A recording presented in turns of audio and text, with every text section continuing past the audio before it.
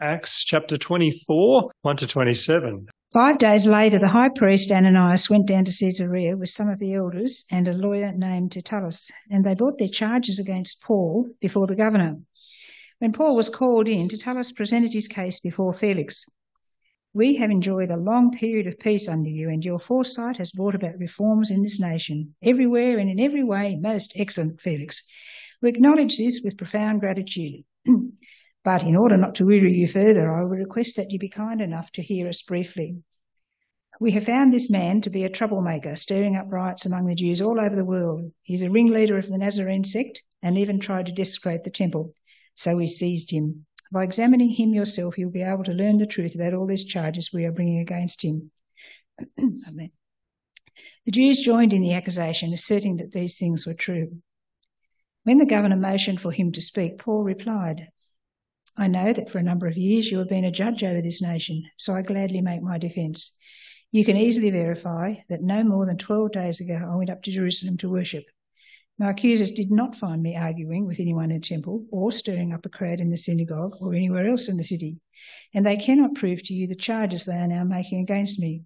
However, I admit that I worship the God of our fathers as a follower of the way, which they call a sect. I believe everything that agrees with the law and that is written in the prophets, and I have the same hope in God as these men, that there will be a resurrection of both the righteous and the wicked. So I strive always to keep my conscience clear before God and man. After an absence of several years, I came to Jerusalem to bring my people gifts for the poor and to present offerings. I was ceremonially clean when they found me in the temple courts doing this. There was no crowd with me, nor was I involved in any disturbance. But there are some Jews from the province of Asia who ought to be here before you and bring their charges if they have anything against me. Or these who are here should state what crime they found in me when I stood before the Sanhedrin. Unless it was this one thing, I shouted as I stood in their presence. It is concerning the resurrection of the dead that I am on trial before you today." Then Felix, who was well acquainted with the way, adjourned the proceedings. When Lysias the commander comes, he said, "I will decide your case." He ordered the centurion to keep Paul under guard, but to give him some freedom and permit his friends to take care of his needs. Several days later, Felix came with his wife Drusilla, who was a Jewess. He sent for Paul and listened to him as he spoke about faith in Christ Jesus. As Paul discoursed on righteousness, self-control, and the judgment to come, Felix was afraid and said, "That's enough for now. You may leave. When I find it convenient, I will send for you." At the same time, he was hoping that Paul would offer him a bribe, so he sent for him frequently and talked with him. When 2 years had passed, Felix was succeeded by Porcius Festus, but because Felix wanted to grant a favour to the Jews, he left Paul in prison. Continuing in Acts chapter 25. 3 days after arriving in the province, Festus went up from Caesarea to Jerusalem, where the chief priests and Jewish leaders appeared before him and presented the charges against Paul. They urgently requested Festus, as a favour to them, to have Paul transferred to Jerusalem, for they were preparing an ambush to kill him along the way. Festus answered, "Paul is being held at Caesarea, and I myself am going there soon. Let some of your leaders come with me and press charges against the man there, if he has done anything wrong." After spending 8 or 10 days with them, he went down to Caesarea, and the next day he convened the court and ordered that Paul be brought before him. When Paul appeared, the Jews who had come down from Jerusalem stood around him, bringing many serious charges against him, which they could not prove. Then Paul made his defence. "I have done nothing wrong against the law of the Jews or against the temple or against Caesar." Festus, wishing to do the Jews a favour, said to Paul, "Are you willing to go up to Jerusalem and stand trial before me there on these charges?" Paul answered, "I am now standing before Caesar's court, where I ought to be tried. I have not done anything to the Jews, as you yourself know very well. If, however, I am guilty of doing anything deserving death, I do not refuse to die. But if the charges brought against me by these Jews are not true, no one has the right to hand me over to them. I appeal to Caesar." After Festus had conferred with his council, he declared, "You have appealed to Caesar you will go." please leave your Bibles open there at chapters 24 and 25. Let's come before the Lord in prayer. Father God, as we approach your word now, as we reflect on how you're interacting with Paul and with the Jewish people here in the book of Acts, how your Spirit is working in Paul, using him to bring people into your kingdom. We pray that you would give us eyes to see, ears to hear, challenge our hearts and work in us today, Lord, that we might be made more and more like Christ Jesus. We pray this in his name. Amen. Well, it's no surprise to anyone if I say that recently the Australian government held a national referendum to decide whether the Australian population supported the concept of having an Indigenous voice in Parliament. Now, I'm not going to speak about for and against or have an opinion either way. What I'm talking about, what I'm going to comment on is some of the ways that people responded to the outcome of that referendum. Before the referendum, there was a huge amount of debate. Politicians travelling around the country, the media, social media, newspapers, all had their arguments to make. But on the evening the final outcome was announced, some of the responses that were received really stood out to me. Some of the leaders of the side that did not win the referendum began to claim that the other side had been spreading disinformation, which I think is politically correct speak for saying they were lying. And what those leaders were doing, not all of them were doing this, by the way, but just some of them, these leaders were, rather than accepting the outcome of what had happened, they were claiming to be victims. They were claiming that they had been wronged by the other side, rather than accepting the outcome of the vote. They were claiming victim status, something that's becoming a growing problem in our culture. Now, there are lots of people out there who have been seriously wronged by people and organisations and by the government. And those people need our deepest support, love and care. But that's not what I'm talking about when I'm referring to victim status. These days it can be almost trendy to think of yourself as a victim, because rather than having to own your own mistakes or failures or circumstances, you can simply blame somebody else for it, whilst claiming to be the innocent victim yourself. In fact, being a victim in our culture these days puts you in charge. Claim to be a victim and you'll soon find other people who will follow you. You'll soon find yourself leading a group of people who all feel like victims. People who want to defend you and your cause just because you claim that you have been hard done by. People who identify with someone they perceive has been wronged in some way, because usually they think of themselves as an innocent victim as well. And so they're eager to do whatever they can to cut down who they perceive are tall poppies and who they believe are oppressing people. This kind of thinking, this kind of victim mentality runs into direct opposition to what God's word has to say about us. Romans 3 tells us that we aren't victims, but rather we are the guilty ones. We're the ones who have mistreated and rejected other people. But not just other people, we are the ones who have mistreated and rejected the one who has given us everything. We are the ones who keep on rebelling against God, even though he sent his Son to pay the penalty for our sins on the cross. If we have faith in Jesus, we are not victims.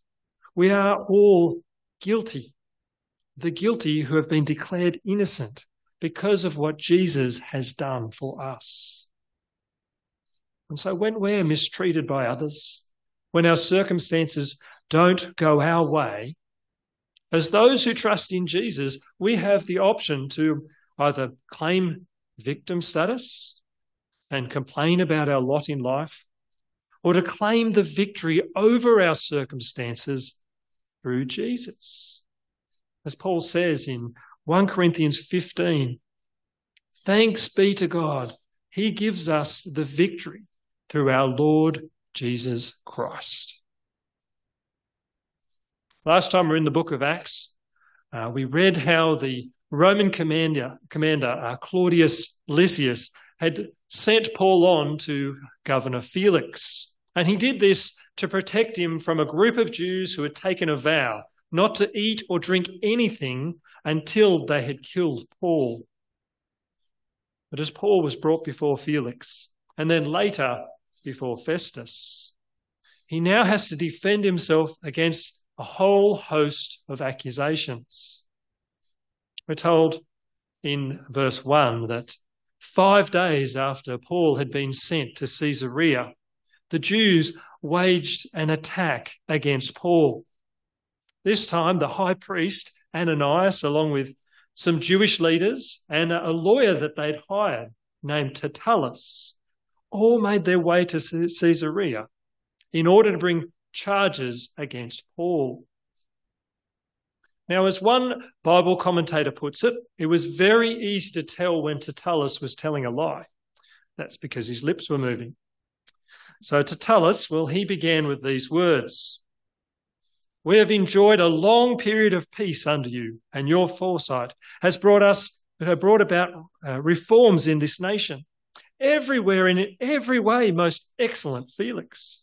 We acknowledge this with proud gratitude. Now, to understand how deceitful these words were and how horrible it was for a Jew to say this kind of lies, we need to understand who Felix was. Felix was a very unusual governor. He was born a slave, and he only gained his freedom because of some connections that his brother had with Emperor Claudius. And over time, he used those same connections through his brother to become the very first slave to ever become a governor of a Roman province. And where he had come from and how he had gotten there greatly influenced the way that he governed. Tacitus, a Roman historian, describes Felix as a master of cruelty and lust who exercised the powers of the king with the spirit of a slave. And he goes on to say that he had put down several insurrections with such barbarous brutality that he earned for himself the horror, not the thanks, of the Jewish population. And this was because only reasonably recently Felix had ordered the massacre of thousands of Jews in Caesarea. He was a man that was known for his brutality and his corruption. And so this gives you an insight into how far Tertullus would go in order to bring charges against Paul, even cozying up against this murderer of the Jews. But his lies don't stop there. Tertullus makes his case against Paul using descriptions that he knew would be very concerning to the Romans. It was a Roman governor's highest priority to maintain peace and order within their province, and they would do this at any cost. And so Tertullus frames Paul's charges like this: that Paul was a troublemaker who had stirred up riots among the people all over the world, and that he is the ringleader of the Nazarene sect. To the Romans, these were very serious accusations. But then Tertullus makes the mistake almost of narrowing it down to his main point. The one thing that has really offended the Jews that he had desecrated the temple. Desecration of the temple was something that the Romans could not care less about. And so after Tertullus had finished bringing his accusations, the other Jews got up and asserted that Tertullus was telling the truth, that everything he had said he'd got right. These Jews were doing everything they could to convince the governor that Paul was dangerous. Can you imagine how Paul must have felt? Sitting there all that time, listening to accusation after accusation being thrown out. None of those accusations were true. Paul was being tried before a corrupt Roman governor, while a corrupt lawyer laid out false accusations against him, and his own people, some leaders of his own people, were there nodding and smiling and cheering on this corrupt lawyer. In this situation, Paul truly was a victim. He hadn't done any of the things that they claimed he had done. And yet he had to be silent and sit there in the hope of being given an opportunity to defend himself. After his accusers had finished making their case, Felix finally motioned for Paul to speak. And all Paul really says to defend himself is that these claims aren't true and that they can't prove it, and that if they could, they would have provided some witnesses to that effect. Then he narrows it down as well, and he gives the real reason why he is there. He says, "It was this one thing that I shouted as I stood in their presence. It is concerning the resurrection of the dead that I am on trial before you today." It was Paul's hope in the resurrection, not just the general resurrection, but the resurrection of Jesus Christ that had brought him into strong conflict with these Jews.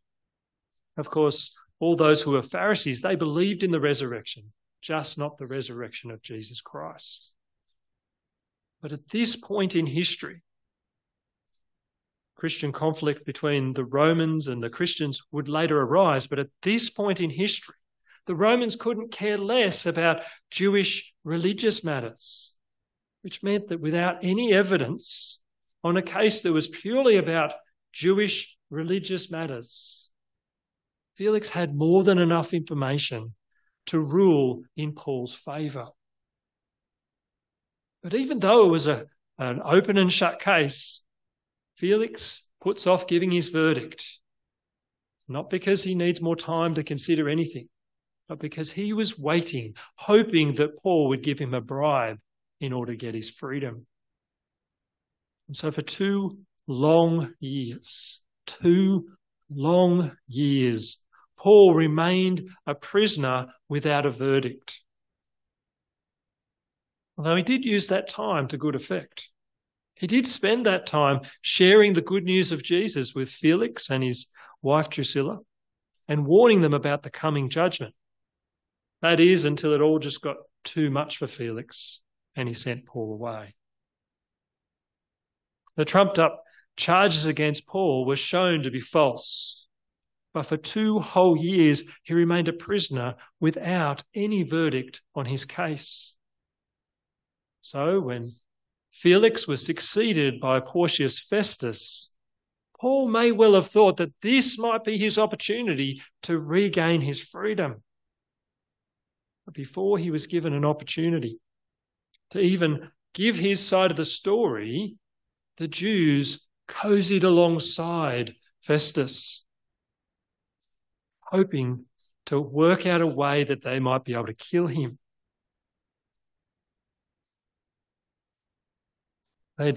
Festus had already heard all the charges that they were going to bring against Paul before he even made his way to Caesarea, because he'd spent 8 to 10 days with these Jews as they butted him up and tried to convince him to do everything they were asking him to do.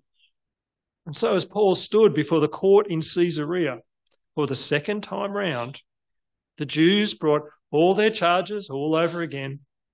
Paul, well, he gave his defence for a second time. And even after this second hearing, there were no charges laid. There was no basis for any of these charges. They were completely false. Wanting to please the Jews for political reasons and personal gain, Festus asked Paul if he would be willing to be tried in Jerusalem. Now, Paul wasn't silly enough to fall for that. He saw straight through their plot. He now understood that he wasn't going to receive a fair trial in Caesarea. He certainly wouldn't receive one in Jerusalem, and that'd only be if he made it there alive. And so he was forced to say the words, "I appeal to Caesar." It was the right of every Roman citizen, Paul was a Roman citizen, to have their case heard before the Caesar himself. This is the ancient equivalent of taking a matter to the High Court. And we'll hear more about how that plays out next week. But for now, Paul is still in prison. He still hasn't received a verdict on his case. He still has no idea whether he is going to be put to death or set free. And all this trouble and anguish is not because of anything he has done, but because of some trumped up charges that the religious leaders had laid upon him. In these circumstances, Paul was a victim of those who were persecuting him and anyone who trusted in Jesus, a victim of their lies, a victim of their hatred. But despite how difficult this situation must have been for Paul, having now spent years in prison without a single charge being laid, Paul didn't give in to a victim mentality, but instead he held on to his victory in Christ Jesus, kept his eyes fixed on the hope that he has. We're all tempted to fall into the trap of feeling as though we've been hard done by at different times. Maybe we're tempted to think of ourselves as victims because maybe we feel like others are taking us for granted, even though we're working hard to serve them and others. And maybe we feel overwhelmed and burdened at times and feel as though nobody cares. Maybe we're tempted to think of ourselves as victims because of how someone else has treated us or ignored us, because we don't feel as though we've done anything to deserve that kind of behaviour. Maybe we're tempted to think of ourselves as victims because of financial or health struggles, because the "I have been hard done by" kind of thought excuses us from being responsible for how we react to our circumstances, often circumstances we cannot change. We blame someone else or something else for grudges or for bad reactions or poor choices instead of pointing us to Christ. When we remind ourselves that no matter what our circumstances are, no matter what others may or may not have done to us, no matter how hard or how immovable our struggles feel like they are, we have the victory through our Lord Jesus Christ, even if our circumstances don't change. If there was anyone who was truly a victim, it was Jesus. He became the ultimate victim. Absolutely no sin of his own at all. When he took on our guilt and shame, he suffered unjustly in our place. He became sin for us and rose victoriously from the grave so that we could have life in him. We can have that life in him because we know that our Saviour will never leave us or forsake us. Because we know that all things are possible with our Creator, God. Because we know that our hope is guaranteed no matter what we are going through in this life. These words, I think, are even more striking, even more challenging when you know where Paul was when he wrote them. Romans 8.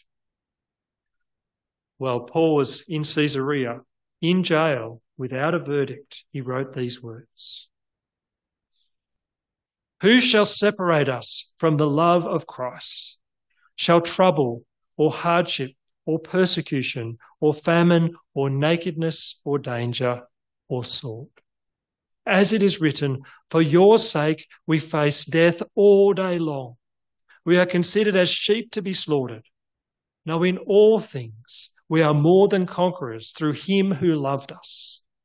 For I am convinced that neither death nor life, neither angels nor demons, neither the present nor the future, nor any powers, neither height nor depth nor anything else in all creation will be able to separate us from the love of God that is in Christ Jesus.